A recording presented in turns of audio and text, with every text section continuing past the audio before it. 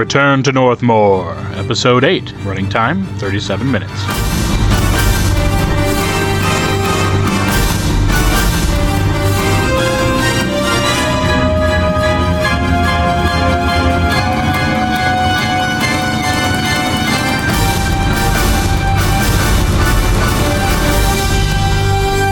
Hi, this is Kim. And this is Tim. And welcome to Season 2 of the Return to Northmoor podcast. We're back!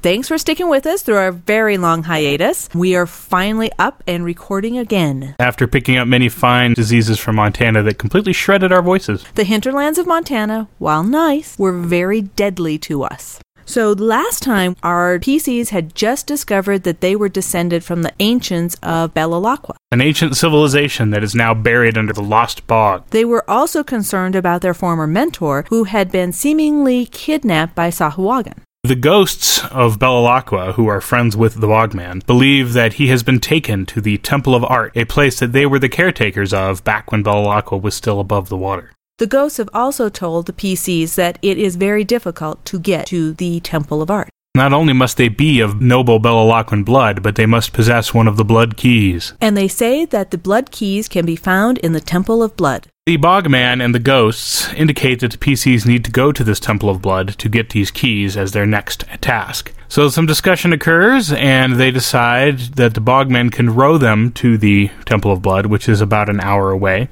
When things start off here, it's about midday, so there's plenty of time to do that. As the first encounter opens, the PCs have arrived in front of the Temple of Blood, so let's describe it. It is a fantasy twist on a Federalist building. So it's sort of an ancient Greek building, but with a big dome on top. Instead of white marble, it's an opalescent marble, reddish and shiny looking, sparkly. And there are many columns and a recessed entrance into it. Main door is a giant sheet of copper, which shows a little bit of verdigris on it, but the rest of the building seems to be completely untouched by the bogginess around it. Which seems a little odd because there's been no caretakers whatsoever, and it seems to have just completely gotten rid of all of the muck that would collect from a swamp area. The Bogman will pull up. Unfortunately, he cannot give them any details about what they might find inside, nor can the ghosts do so. And this is because this is a trial for the people looking for these blood keys. The blood keys were built as a safeguard in case something horrible happened to the city, which of course it did, and that's why it's sunk beneath the bog at this point. And the keys can only be retrieved by those who are worthy. Of course, if it was an emergency, it couldn't be that difficult to get the keys. And of course, if you know all the tricks, it's not too hard to get them. Although the ghosts cannot tell the PCs too much about the Temple of Blood, they can tell them about the Temple of Art, since that was indeed their home before the whole city sank. They can also tell them that currently the Temple of Art is guarded by a creature called the Kumat. It's a hideous giant crocodile man that came through from the Feywild, attracted by the magics of the temple. His lair is directly on top of the entrance to the temple, and they will probably have to defeat him in order to gain entrance. They also beg the PCs to burn their bodies so that they can be free and pass on to the next world. The people of Belalaqua believed that their bodies had to be burned for their souls to be free, so millions of Belalaquen are trapped here in the bog as ghosts and cannot be moved on to the next plane. The ghosts will also answer a lot of the questions that the PCs have regarding the Temple of Art.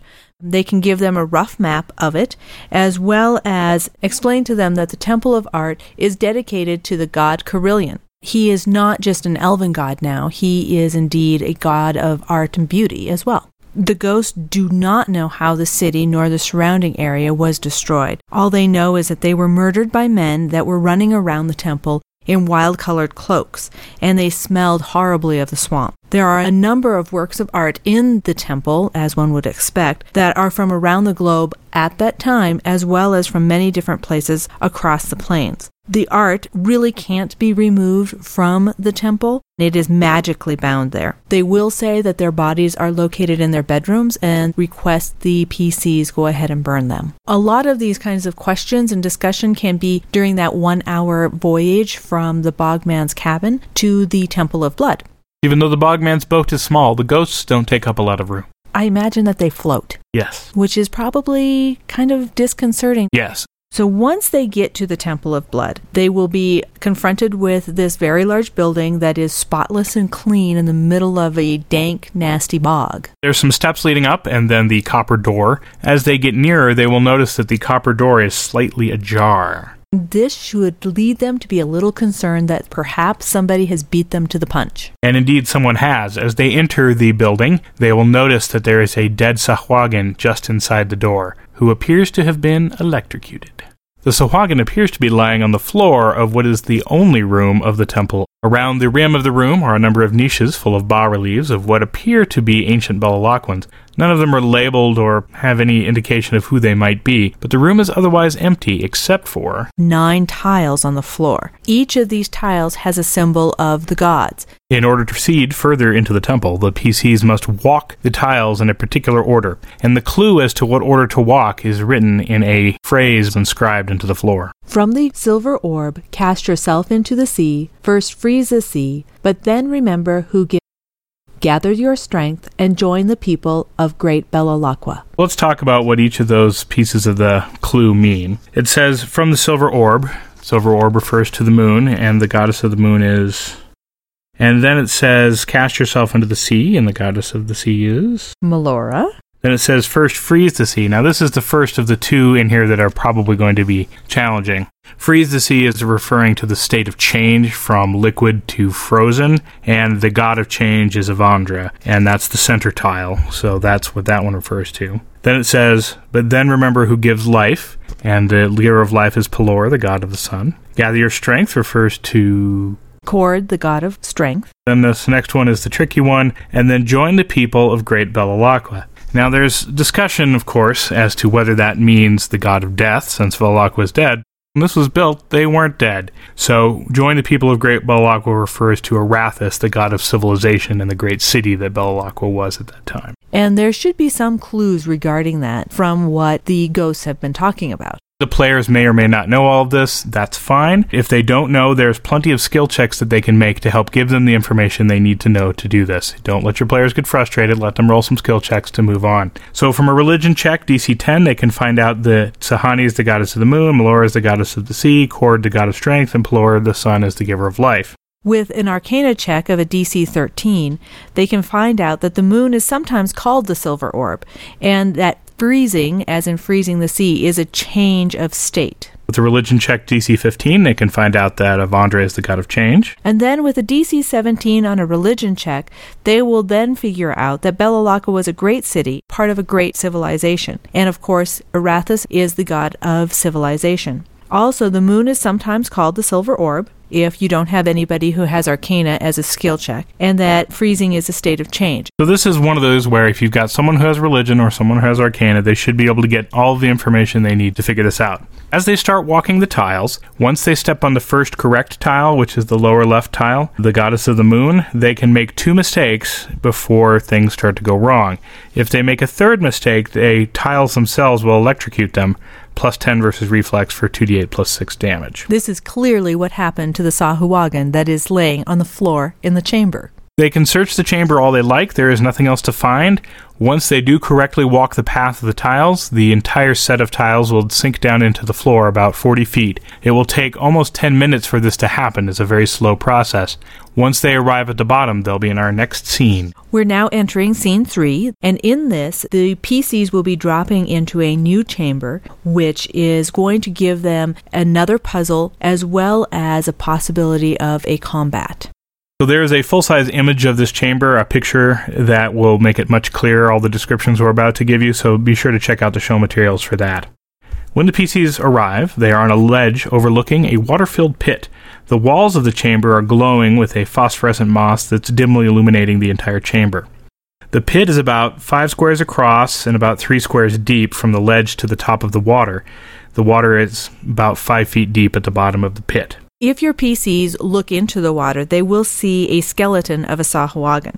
On the far side of this pit on the wall, there are 2 niches. They are about 10 feet wide and 15 feet tall. The one on the left looks like it's about 10 feet deep, while the one on the right looks like it's covered by a stone door. The niche on the left is open, and it has a short stone column. It's partially covered by a copper pan that's hanging by a chain. On the far right side of the ledge that the PCs are standing on is an 18-inch diameter post that has a 3-inch deep indent about 6 inches from the top in it. The ceiling of the chamber is about 40 feet high, and it appears to be matching with the stone floor of the chamber above. The wall across the pit from them is inscribed with 3 symbols. An Arcana DC 17 or Religion DC 15 check can indicate to them that the symbols are the god Pelor, the god Ioun, and the god Arathis. And the whole idea of these symbols is to convey the message that fire will bring knowledge of civilization. On the column in that left niche that's rising from the floor, it appears to be marked on the top with the symbol of Pelor.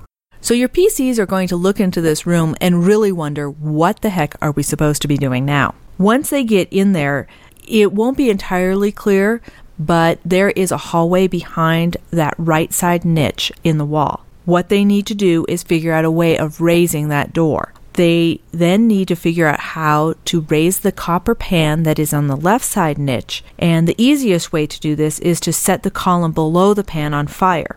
There is a buildup of swamp gas that is easily ignited. And the pan that's suspended above that column is slowly being filled by a drip of mercury from a magical vessel above the pan that's keeping it held down. If they ignite that column, the swamp gas will heat up the pan, evaporate the mercury, and the pan will rise. As the pan rises, the door that's covering the niche on the right will lower, allowing them access to the hallway beyond. When that door opens, a big chunk of Sahuagin will fall into the pit of water below. If they watch it, they'll see that it starts to dissolve. The fire will go out after a minute or so, and then the pan will refill with mercury, and the door will close as the mercury pan descends. The whole idea here is that this is a very quick trap. So the pan goes up from the heat of the swamp gas burning it, the door on the right goes down, and if they get across, no problem. But if they dilly-dally, then the mercury will fill the pan up again and the door will shut. And they can do this over and over again, but it will take a couple of minutes for the swamp gas to build up in that column enough to be reignited. Once the door to the right-hand niche is open, the PCs will notice that there is a notched column similar to the one on their side inside of that niche. When that door is open, they're going to need to figure out how to get across the pit. The easiest way to do that is to take a rope and lasso that other column in the niche at an AC of 8. Once somebody gets over there, they will notice that there is a lever on the back of that column, and when the lever is flipped, a bridge will come out of the ledge and go over to the niche. Timing is very important here. The bridge will only stay extended for about a minute. So the timing of lighting the fire, the pan goes up, the door goes down, someone gets over there, they flip the lever, then the bridge comes out. Getting all that and then getting everybody across, especially with a larger group, can be one of the most exciting parts of this and something that makes it more than just a simple puzzle. PCs will know that people can get trapped in here because they saw that Sahuagin foot fall out. If they happen to be caught as the door is coming up, the door essentially will attack them at plus 10 versus reflex for 1d6 plus 3 hit points. They'll then need to make a DC 12 acrobatics check, or they're going to get knocked back away from the door and into the pit. If they find that they are falling into the pit, there is a creature in there, and it is a transparent bog ooze, which will attack anything that is fleshy. The evidence of that is the skeleton at the bottom. What is a transparent bog ooze? Well, it's basically an ochre jelly, and I've downed it a little bit in terms of power to make it more appropriate for the second-level characters that should be going through this part of the adventure. In addition, instead of being ochre-colored, it's transparent and hiding in the water at the bottom of this pit. It's still quite hungry and will be happy to munch on anything or anyone that falls into the pit. If you have a larger group, one that would be more able to take on a full-on combat with this thing, then I highly suggest you go ahead and have the ooze reach up out of the pit and try to snap at people that are going across on a rope stretched between, or who are trying to stumble on the edge of the ledge or anything like that. For smaller groups, avoiding combat is probably a better option, as there will be a combat once they proceed just beyond this door and into the next chamber. Let's talk about the stats of this bog ooze. It's got 90 hit points. It is a brute, so the whole idea of this creature is just to sit there and be a sack of hit points for the most part. AC 17, which is pretty tough to hit for a second-level character, we found out, especially if they roll as well as our fighter typically does. It's immune to gaze attacks. It has resist 5 to acid. It is speed 4, so that doesn't move particularly quick, but it has an ability called Flowing Form. And what Flowing Form allows it to do is shift 4 squares. So that means it can move 4 squares without provoking opportunity attacks, and it can do that right through people and that sort of thing, which can be pretty exciting if you're down in the water with it. And then, of course, the classic part of these oozes is the split. So as soon as the ooze is bloodied, it actually splits into 2 oozes, each having 1/2 of the current hit points. At that point, it's 2 creatures. If there are effects on one of them, such as being marked or something like that, they only apply to the original creature and not the new split-off creature. The main attack of this creature is a slam, which is +8 versus AC, 2d6 +1 damage, and then the ongoing 5 acid damage, save ends. If the PCs do everything correctly, they should not encounter this creature. However, if they mess up and fall into the pit, or if they decide to just jump down in there, that sort of thing, they're going to have a little bit of fun. Once the PCs get over to the other side of the ledge, there is a short hallway that will immediately take a right that goes for about 15 feet and then turns again and goes 30 feet. At that point, there is a door which empties into a large chamber. This is the chamber where the blood keys are stored.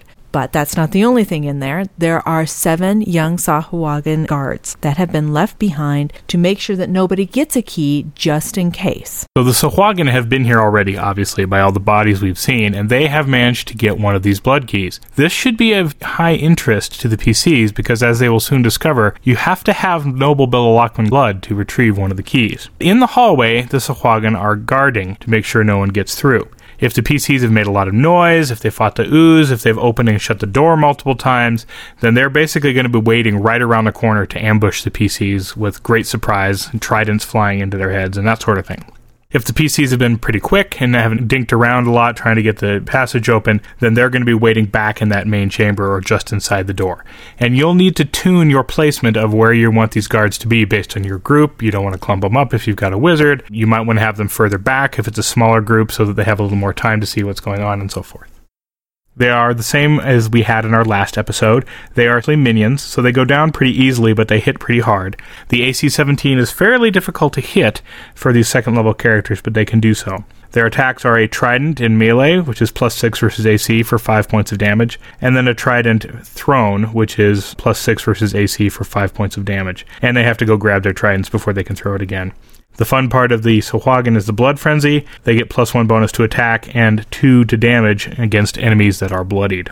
These Sahuagin are going to fight to the death to prevent the PCs from getting into the chamber, and again, make sure you arrange them so that it makes sense for the group. Once the PCs have vanquished all of the Sahuagin guards, they will be able to enter the chamber of the blood keys. This chamber is about 50 feet by 50 feet and about 30 feet high. So it's quite large. There are a number of stone blocks suspended from the ceiling if they look up there.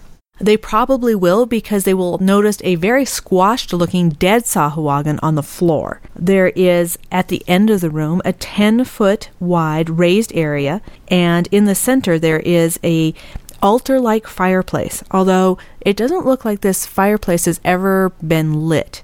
There is a mantle of the fireplace, and it has a thick iron bar on it. Hanging from that bar are 9 crystal keys, and they look roughly like eye bolts. They have no way that you can tell that they can come off of this iron bar. There's no apparent way that they release.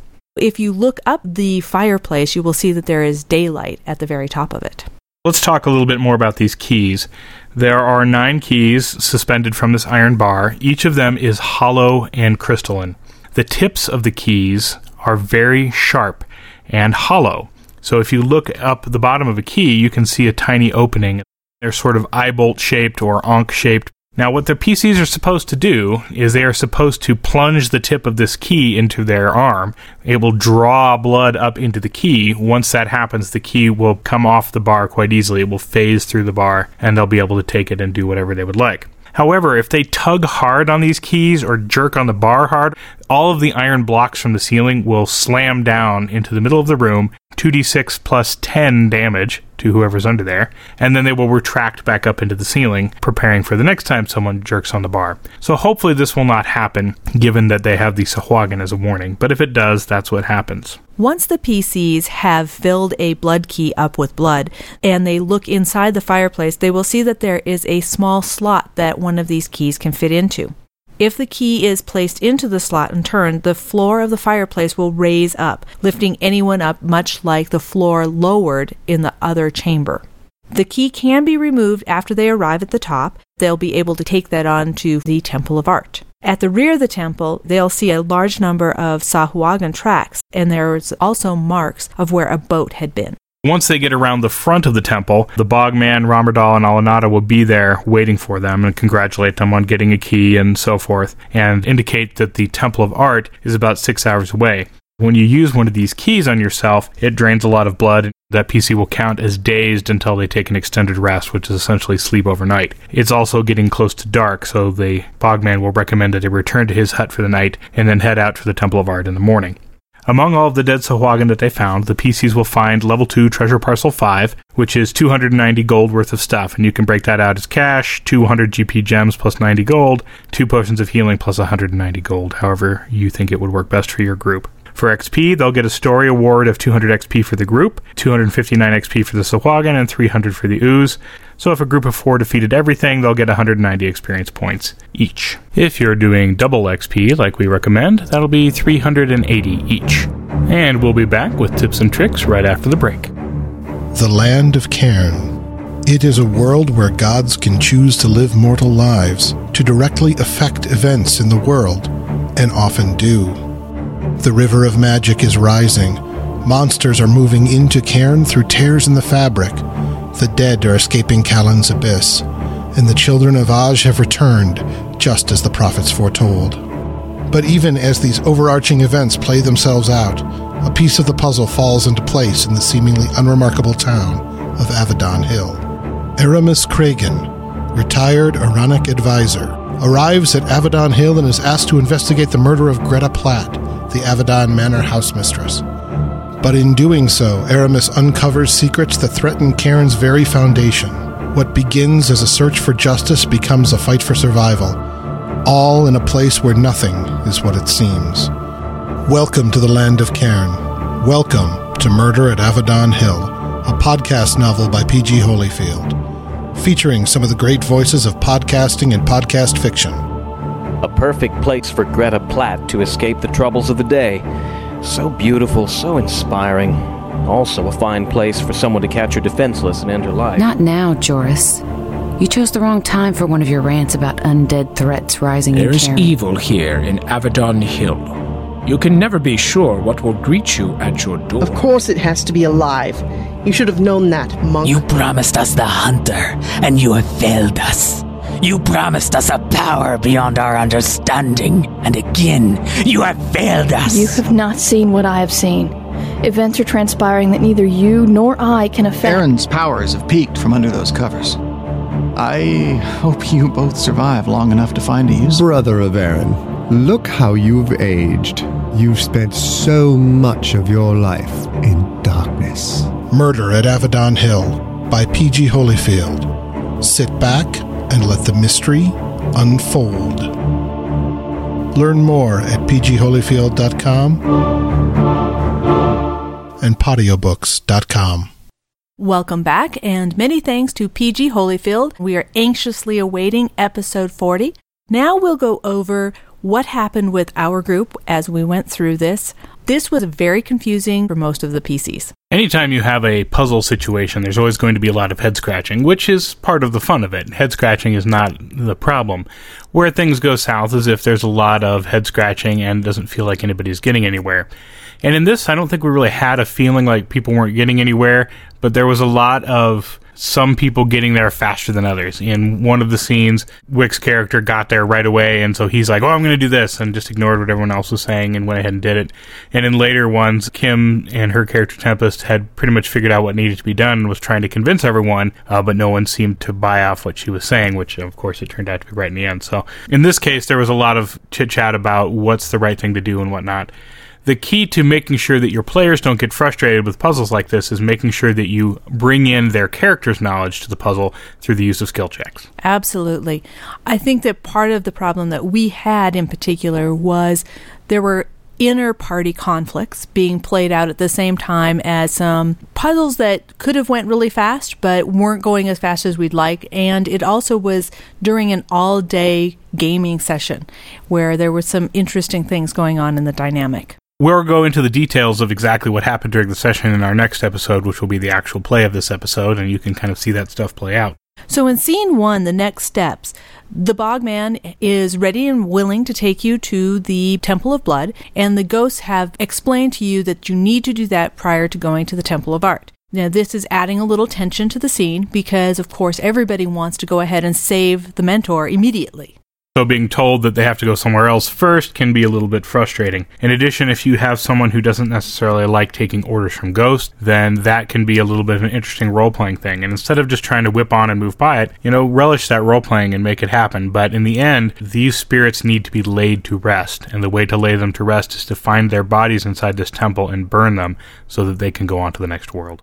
So we can move on to scene 2, the entrance of the Temple of Blood. And again, this is the first puzzle that your group will run across. This is the one where they walk on the tiles that all are related to one or other of the gods. If you are running this campaign in a place that you're not using the standard Player's Handbook gods, then feel free to substitute this and update the clue to match the gods you're using. Now, this is a pretty standard D&D type puzzle. We've all seen them in novels and in movies, so it should not surprise your players all that much. The new information is, who are these gods? What do they stand for? Since this is all new to 4th edition for most people, that alone is the major challenge of this puzzle. The concept that there's tiles that you walk on in a certain order is the part that's solid and understood. So that part shouldn't be a big surprise, and as a result, it shouldn't be too difficult of a puzzle. You will notice in our actual play episode that nobody gets fried by the electricity, and that's because we didn't make 2 mistakes. We only had 1 mistake, and so we didn't have a real big problem. We just had to backtrack a little bit. And I think that'll be fairly typical for groups, but the idea is that there is a punishment. And you will see throughout all of the puzzles here, there's going to be a dead Sahuagin every time there's a place where failure could mean trouble. These are 2nd level characters. The idea is these people are new to 4th edition, may even be new to D&D, and as a result, these Sahuagin are here as sort of a signpost to indicate that there could be a problem. If you picture Raiders of the Lost Ark and there's all the dead bodies up against the side that have gotten shot with the darts, that really lends the air of danger. It's like, well, are you going to make it through? Because somebody else didn't. You should allow your players to investigate this chamber as much as they want. They're not really going to get a lot of information, but they can get a sense of the ancient people of Belalaqua from the bas-reliefs. And you should feel free to make up whatever scenes, if they do investigate them, that you'd like. People living and working, mixing things. This is a very high civilization. Think the kinds of things you'd see in ancient Roman architecture, or even if we took our modern world and transposed it into the scenes of ancient life. There is a dead Sahuagin here, and the players may want to go ahead and search it. As we have it, it does not have any information on it whatsoever. Of course, players being players are going to search. The Sahuagin moved on. They eventually did manage to get a blood key at the end. They got the blood key by taking the mentor, who was also of noble Belalaquen blood, and using him to get the key.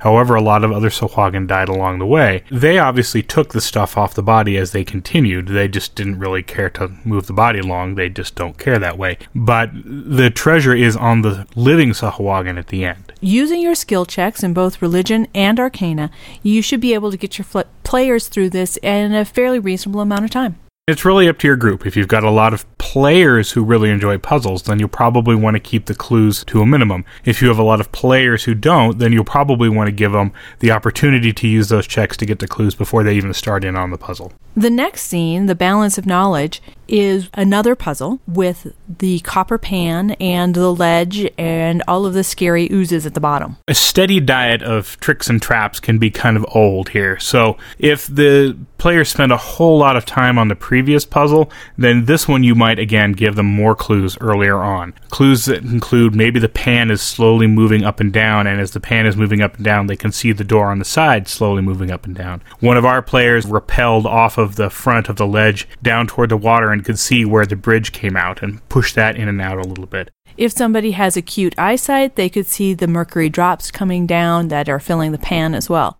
The default, easiest option is to light the fire in the gas-filled cylinder under the pan, but that doesn't mean that's the only way to solve this, and you should definitely not treat it as that being the case. There are a number of ways for the players to get their characters across that chasm into the niche. They can fire an arrow with flame if they want to fire off the swamp gas that way. We ended up doing it with Faye Step and an Eladrin, and she was able to light that fire right there, which was a little panicky for everyone because they thought that there was going to be a trap behind that. You could have a wizard that could have a flame burst. There's all sorts of different things you could do. And if you have someone who doesn't even want to bother lighting the thing, if they go over there and they just want to lift the pan themselves or pour the mercury out, that will work. If someone rappels over to the other side of the wall and just inserts a piton in between the door and shoves it down really hard with a really solid strength check, fine. Whatever it takes to have them feel like their plan was successful. And this is really important, especially if the puzzle above took a large amount of time. For us, it didn't, and this one we were able to take a lot more time doing it. You want to balance that out, and if you have an 8-hour play session, this could be a really short amount of stuff, and as a result, you may not want to hurry them along here. Let them work it out, but don't let them get frustrated. Make sure that they're enjoying the process. The one thing that confused our group quite a bit was that original post column that is on our side, and we thought that it maybe twisted around and opened something, so let your players try some other things out as well. Don't tell them they're stupid. Let them try whatever they want to try. The key to being a good DM is to make it clear what the characters are experiencing. The character comes up and grabs that post and, it feels solid as a rock. No matter how you move it, you can't do it. Don't have them just roll a strength check and say, okay, you failed, it doesn't move. Otherwise, they're going to try again. And there are carvings on that wall. Point that out to them because somebody might figure it out. I know in our group we didn't. It was a little esoteric for us. But other groups might go, oh, yeah, so fire is knowledge, and the ancients must have respected it, so it has something to do with that. We didn't get there from here. There's a lot of different ways to solve it. There's a lot of different kinds of clues, and you should let the players explore the space to get a feel for it and go ahead and enjoy that knowledge-seeking process. I know that the ooze was somewhat confusing to us because we didn't get to encounter it. We automatically assumed that the water in the bottom was acid, and that's what ate the Sahuagin right up as it was. So there was much lowering of buckets into the water and putting of shoes into the water to see if they smoked and so forth, and I just let all that happen because I was hoping that once nothing happened with all that they'd, climb down in there with the ooze, but they never did. You can't get us that easily, So moving on to scene 4, which is Shark Alley. This was a little frustrating for some of us, most of us that were in the back of the party rather than the front of the party. Originally, I had made the passage from the testing chamber to the key chamber single file, so 5 feet wide. Yes, you can squeeze 2 people in there, and yes, they can get through, but it unfortunately encouraged only the people in front be able to do something. So in the new map, I've revised it. It's now a 10-foot wide passage, so people can get double file. You should be able to have a lot more action moving up and down, and you really need to move those Sahuagin up and down the passage, have them spill out into the chamber. Maybe they chase the PCs. Since there's 7 of them, it could be a pretty overwhelming battle at some point, and maybe the PCs try to escape and try to get back out the door, which is now closed behind them. Maybe they're climbing up on that, trying to shove it down, pitoning it open. Who knows? But the idea is to try to make it dynamic and not make it so that only the people in front can do something.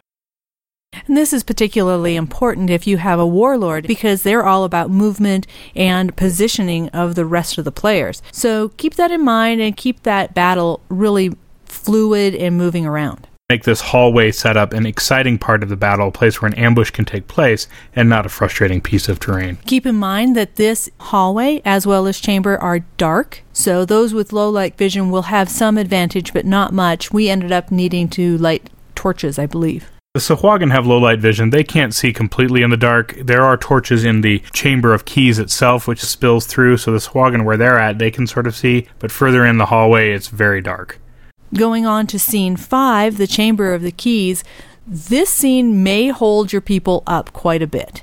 Kim's character was able to quickly figure out that the keys were essentially hypodermic needles. I mean, the whole idea is it's the Temple of Blood and the blood keys and all that sort of pounded the message home, but not all the rest of our players were picked up on that. Well, that might have something to do with the fact that I work in that industry, and so I see hypodermic needles all the time. Yes, that may indeed be part of it. This may be something where you have to get creative with your skill checks. We didn't list particular skill checks to figure out the puzzle because we really weren't sure what your group had or how that would apply, and this is where you need to get creative. Maybe a healing check if they've seen needles like this before. Maybe a crafting type check if they use needles to sew with or something like that. Whatever you think might apply if they're getting confused, even a straight intelligence or wisdom check, to get the idea that it's a hollow thing, that's sharp, it's a blood key, Temple of Blood, whatever it takes to get the message home.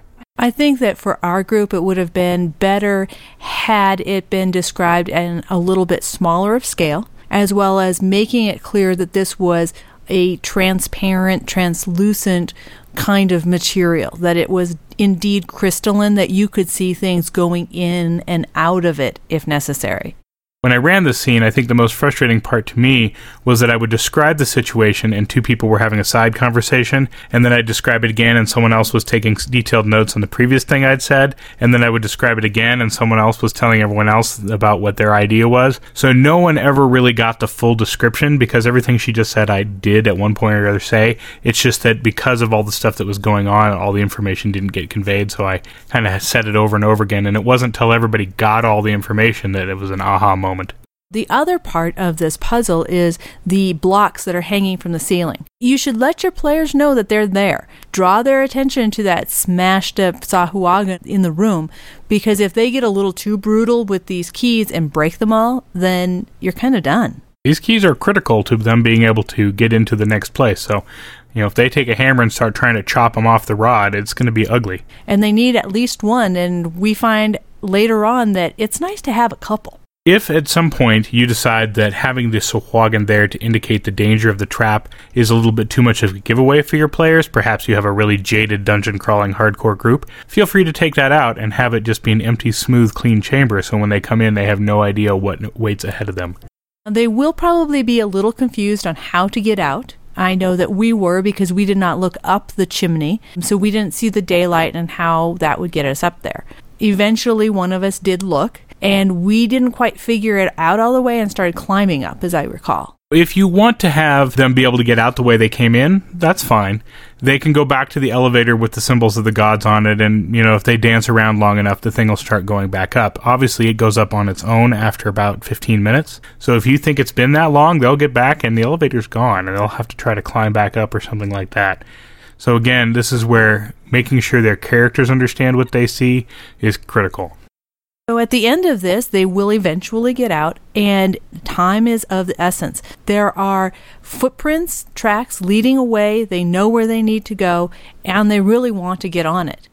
However, since they're probably weak from having their blood drained, if you picture yourself going to give blood, that's what's happened with these keys. They hold almost a pound of blood, so it's definitely something where they're feeling mighty weak. So my suggestion is that you impress upon them that they're going to have to spend the night. It's dark, no one likes to travel in the bog at night, but first thing in the morning they should be heading out.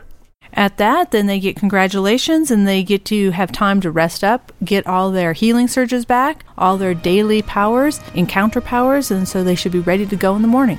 I just want to give a quick shout out to my brother Greg, who's serving in Iraq at this time. Hopefully you're able to hear this and enjoy it and pretend that you're here with us. Love you, man. Thanks for listening.